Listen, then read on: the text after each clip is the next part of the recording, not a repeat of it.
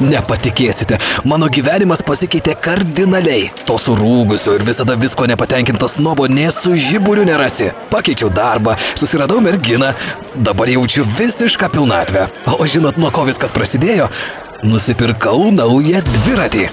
DVIRATIS PLIUS parduotuvėse vis dar tebesiaučia vasariškas nuolaidų vakarėlis. Visiems dviračiams taikoma 25% nuolaida, o dviračių aksesuarams net 35% nuolaida. Pasiryžk pokyčiams ir tu. DVIRATIS PLIUS. Aplenk vėją. Daugiau informacijos dviratisplius.lt.